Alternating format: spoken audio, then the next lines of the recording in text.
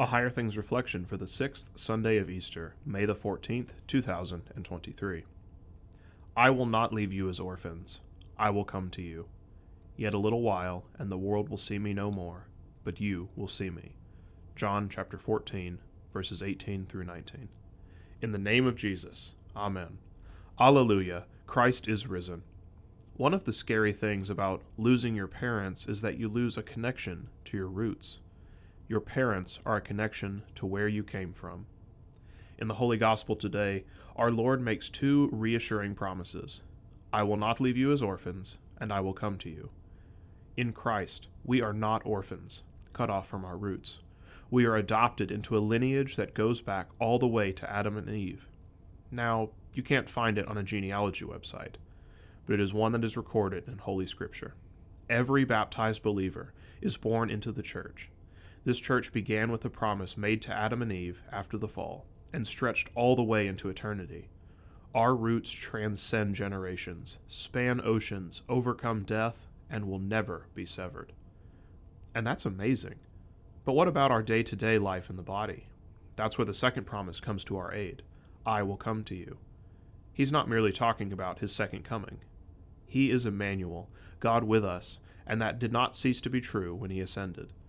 Consider the ways he is with his church, which we call the means of grace. He gives us baptism as a proof that I have called you by name, you are mine. When you pass through the waters, I will be with you, and through the rivers, they shall not overwhelm you.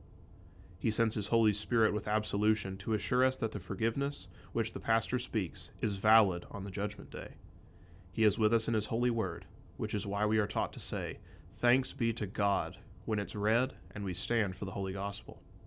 And if that is not enough, in the Lord's Supper, he gives to you his own true body and blood to strengthen and keep you. If you get lonely, feeling like an orphan, go to church. If it's a Tuesday at 8:45 p.m., go talk with your parents, or phone a brother or sister in Christ.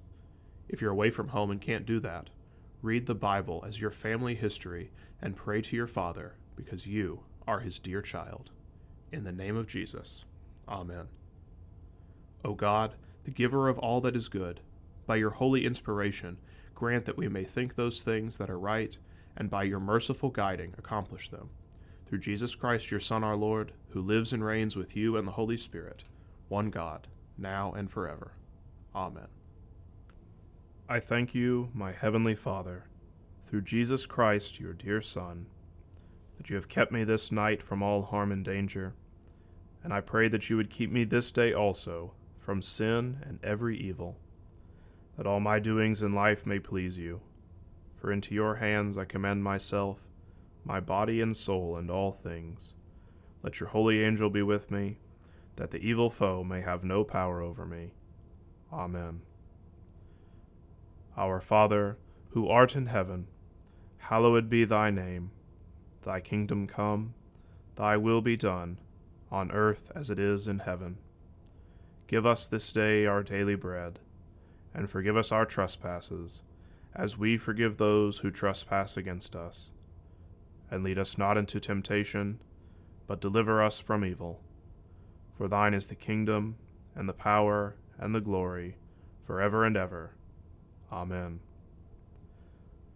I believe in God, the Father Almighty, maker of heaven and earth, and in Jesus Christ, his only Son, our Lord, who was conceived by the Holy Spirit, born of the Virgin Mary, suffered under Pontius Pilate, was crucified, died, and was buried. He descended into hell. The third day he rose again from the dead. He ascended into heaven, and sits at the right hand of God the Father Almighty. From thence he will come to judge the living and the dead.